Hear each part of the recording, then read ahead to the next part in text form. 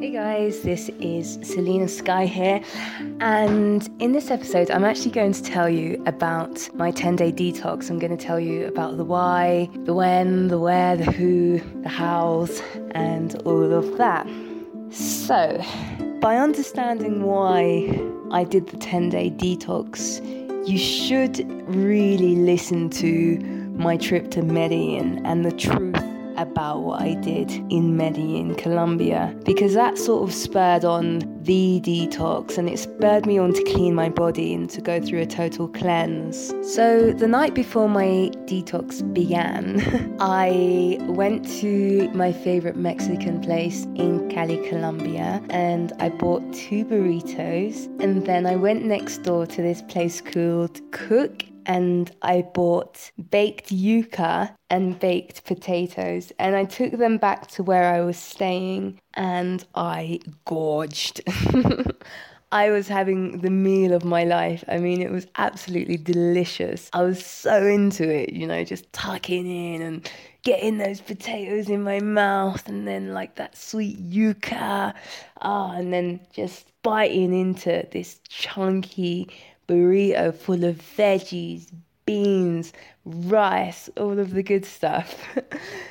So that was my last meal. That was the meal that I thought would leave me satisfied for the 10 days. And it actually did. I mean, I don't regret having that. A lot of people who do detox, they have small portions, on the days leading up to their detox just to get their body into it. But I don't know. I mean, I dive into any challenge anyhow, so I wasn't too worried about my portion sizes at all, clearly. All right, so day 1, I was in Cali, Colombia, and this is funny because the detox actually started in Colombia and ended in Ecuador. I crossed the border on the detox. It's insane, but this is how I wanted it. So it wasn't too hard. Going without food for a day, we've all done it before. When we've been hungover, when we've been sad, when we've been lazy, we've all not eaten for a day at least. So day 1 wasn't too bad. I didn't get any hunger pangs. I was able to walk. I had energy, and I actually walked some pretty long distances that day as well. So I left Cali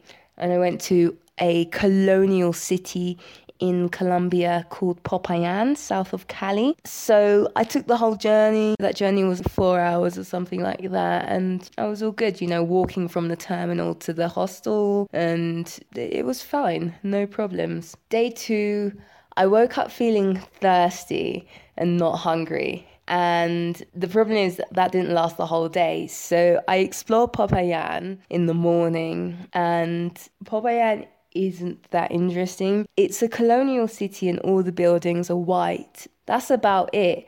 I don't know how much more boring it can get, really.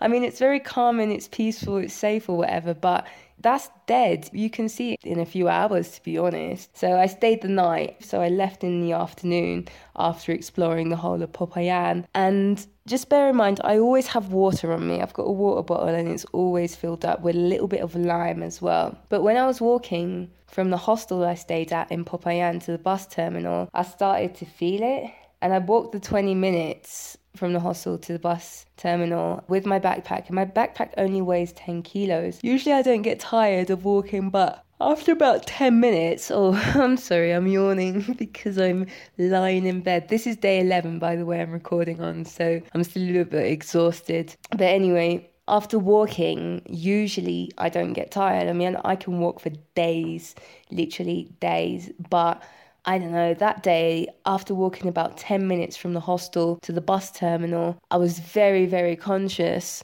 of how tired I was, and I was very eager to finish walking. So I got to the bus terminal, bought my ticket, and just sat on the bus, really. I mean, I had water, I had lime, so that was good. The bus journey was 6 hours through the Andes, the mountains of Colombia, but it was 6 hours.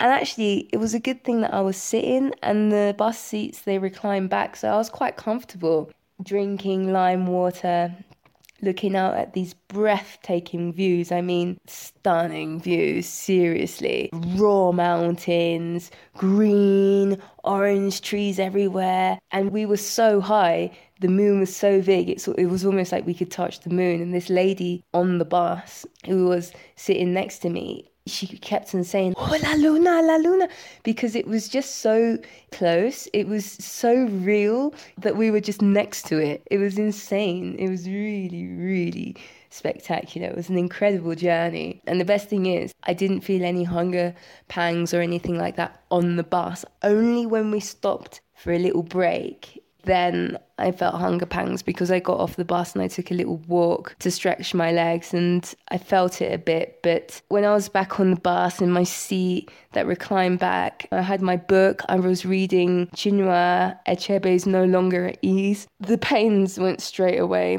and I think it was just because I was distracted. So I arrived in Pasto and I just went straight to my hotel, straight to sleep. That's day 2. Day 3, 4 are pretty much the same.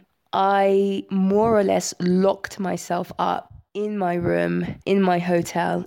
I just had no energy, and I would feel the hunger pangs. Not too often, it was only temporary, but I felt hunger pangs for about 45 minutes in a day combined. And when I felt the hunger pangs, I'd have a sip to drink and then I would lick a bit of lime. And I know that sounds a bit weird, but that actually helped more than drinking something. I guess it's the flavor of lime or the citrus or whatever it is, but that killed everything. So I stayed in bed for day 3 and day 4.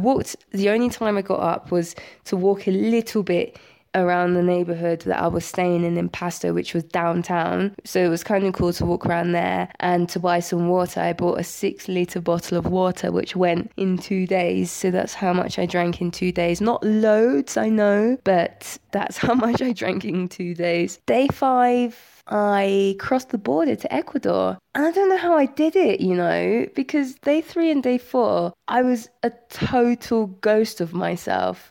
I was just in bed. When I went out for a little stroll or to buy water, I was like a walking corpse. But I have to keep on moving anyway. So it was time to cross the border to Ecuador. And I woke up early. I remember drinking some water in the morning. And then I went out because I went for a little shop in Pasto because things are cheaper in Colombia and I needed some shoes since I left my trainers, which are sneakers, somewhere in Salento, somewhere in the middle of Colombia. So I needed some shoes because I only had sandals. I needed some t-shirts because all of mine were totally ruined. And I needed some headphones. So yes, pretty basic shopping. But I woke up, walked around, bought some stuff, and then brought it back to the hotel, repacked my bags, and then I left to cross the border. So the whole journey was estimated to take about 5-6 hours. Okay, I got to the border. I took all of the local buses to get there. I went the total local way. And when I got to the border, I went to Colombia's immigration.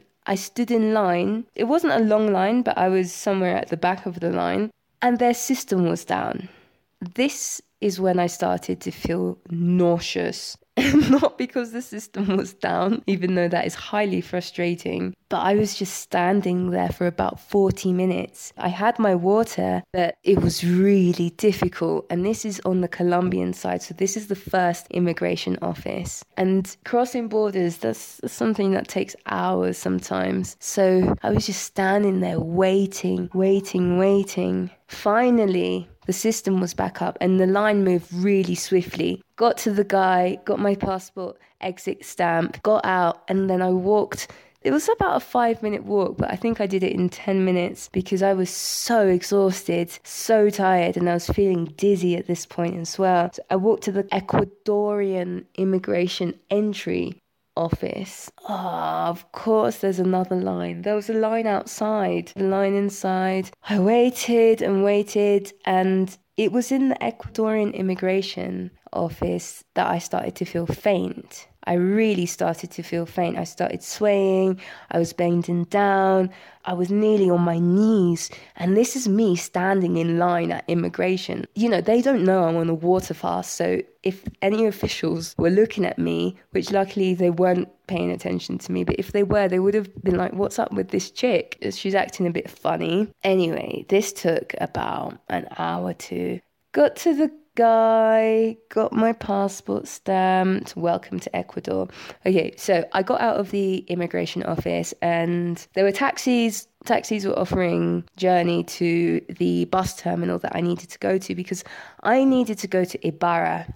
And Ibarra is about 4 hours from the border. It's sort of the second major city. So the taxis were offering $3 to the terminal, but I knew that the locals weren't doing the taxi, so I was like kind of searching for what the locals were doing, and the locals got into a little collective bus. So I got into the collective bus and paid 75 cents, went to the terminal. That was great. The terminal is in Ipiales, and then got to the terminal again, waiting in line to buy my ticket to Ibarra. Oh, this line was crazy. And it was also the first time I saw an argument in South America. For the whole time in South America, I never saw an argument, but yeah, whatever. There was an argument at the front. Probably someone pushed in, someone was in a hurry, something like that. And we actually had to wait a really long time, which was really annoying because the way they do things is pretty disorganized, let me say. At this particular station anyway. So anyway, I got my ticket. It was $3, which is, I think, quite cheap for a 4-hour bus journey. Waited for the bus. It was so comfortable. I've never been on such a comfortable bus before in any country. In England, we have Megabus, Eurolines. In America, you've got the Greyhound, but I never had such a comfortable bus journey as I had then. The seats were so comfortable, cushioned so well. The recline went back perfectly. It was so, so good. Also, a spectacular journey. But by then, I think I was too exhausted to really take anything in. The bus journey took 3 to 4 hours, and then I arrived in Ibarra. It was great to arrive in Ibarra because I was actually staying with some friends who were hosting me, a couple, actually a family, so couple and their children, and they were also hosting 2 other travellers. One traveller who's from Slovenia in Europe, and she's kick-ass chick. She's traveling with her van across South America, and she's already been in Colombia for 1 year and Ecuador for 5 months. And then I met a Russian girl who had been in Colombia for 5 months, and now she's in Ecuador for 2 months so far, and she's also traveling South America. So it was great to be staying with them. They picked me up from the bus terminal, and it was just great to be with people who are good vibes. They were all kind of, the Slovenian girls were all vegan. The family that was hosting us, they're vegetarian. The children, who are only sort of like 8 or 11 years old, they're also vegetarian. They're artists, they're teachers, they're yogis. I was in the right place to finish my detox, and this was day 5. I arrived at night. So day 6, I took it easy. I stayed inside. I stayed indoors. I was so thankful to be around people who understood. They'd done water detoxes, they'd done other things. I mean, right now, the Slovenian girl and the dad of the family, they're on a 12-day meditation retreat. So they totally were supportive. Day 6, I really stayed indoors. Day 7, we went out to the mountains and the lake and the volcano. And there was a hike. It was a 5-hour hike, and I attempted it. I did attempt it, and I could only do 1 hour out of the 5 hours. They continued, and it was absolutely stunning. If you check my Instagram, I did post up pictures, and on my website as well. Absolutely gorgeous. I could only do 1 hour, but I think that was a great achievement. And then we came back, and then on day 7, chilled out again. On day 8, I went with them to the town centre, to Ibarra town centre. Ibarra town centre is pretty cute, not much going through it for it. It's just really normal. People doing normal things, normal daily life. There's a market, there's loads of restaurants, there's everything. There's just not any tourists, which actually is pretty cool because it's not really a touristy place, I'd say, in the town centre. Apart from the sights to see if you're an outdoor adventurer, the hikes and the volcanoes. But other than that, no, it's nice as it is. So for the next 2 days, I just chilled out. I did yoga, and there was one point in the yoga session which I felt like I was going to faint again. We were doing headstands, bridges, all the poses, everything really. And I did it I was surprised at myself that I did the whole thing, because every time I planned to do something like the hikes or yoga or go to the town, I always said to them, okay, I'll try. And if I can't do the whole thing, then I'll turn back. But all the time I've really pushed myself. And yeah, I did the whole yoga session, which was great. And yeah, it crept up to day 10. Day 10 was a Wednesday. So I started it on the Monday the week before in Cali, Colombia. And I ended it on a Wednesday in Ibarra in Ecuador. I actually ended it in Quito, because in the afternoon on Wednesday, Eva and Lucas, they were going to their meditation retreat in Santo Domingo, which is kind of close to Quito. It's on the way. So they dropped me off around a junction where I could take a bus to Quito. So we left around 12 o'clock from Ibarra, and they dropped me off, let's say, around 3 o'clock at some junction outside of Quito where I could get the buses into Quito. The journey from the junction where they dropped me off to Quito, I took 3 local buses, and I was walking to transfer for some buses on an overpass or on the motorway or whatnot. I mean, that was a journey in itself, I must say. 3 buses. It took me about 3 hours to get back into Quito, into where I was staying. And I'm currently in Quito. This is just the day after. I'm staying in the historical center. Now, that day, yesterday, when I was journeying, I felt it. But you know what kept me going? The fact that I'd made it 10 days and it was my last day, and I had water, and I was going to a new place. So I had all of this excitement, all of this motivation, all of this momentum, that it didn't really bother me that I hadn't eaten and that I was moving around so much. And this is something that I want to say. Most people that do the water detox, they usually either take time off work or isolate themselves, make sure that they're resting all the time. And rightly so. I would love to have been resting all the time, but I'm a traveller and I'm travelling the world, and I do need to keep on moving. If I need to go to a new city, if I plan to cross the border, go to a new country, that's what I need to be doing. So I was pretty active during my water fast, which I don't necessarily advise it to people because, like I said, I did feel faint a couple of times. And this feeling of faint could have resulted in me fainting if it wasn't for me having some water or just, telling myself, come on, do not faint, Selena. You're in immigration. Don't you dare faint. Stuff like that. They would have thought, because I was coming from Colombia, they would have thought I'd had probably cocaine sewed into my stomach and it exploded or something like that. So, I had these motivations not to faint. But most people do rest, and I would advise people to stay rested. Or if you do have, let's say, a job where you're sitting down, that's cool because you have a distraction and at least you're sitting down resting. I mean, I'll honestly say the best I felt was when I was sitting down or lying down, and the worst I felt was when I was moving around. I just always wanted to sit down again. What I think I'm going to do going forward is I'm going to do these water cleanses, or these citrus cleanses in particular, 5 days before I leave a country and 5 days into entering a new country. Like I did, I just feel fantastic. I mean, afterwards, you do feel like you've achieved something. Your body feels fantastic. You feel more flexible, more mobile. I looked at myself in the mirror today and I realized that my skin's clear already. I've already got clear skin, but I feel like I look younger, a lot younger. And actually, I already looked younger, but people now are asking me if I'm around 2019. And that's great. It's a great feeling to feel younger. I also feel like I look fitter. And there's nothing that boosts your confidence more than looking fitter. One thing that I must say though, today I did eat because it's day 11. I'm off the water detox. I did eat. And as soon as I got home, I just curled up in a ball and went to bed. And I'm currently still lying in bed. The reason I curled up in bed is because one of the things I ate gave me the most explosive diarrhea I've had in a long, long time. And I know, sorry, it's so disgusting. I'm sorry, but I was sitting on the toilet just going for it.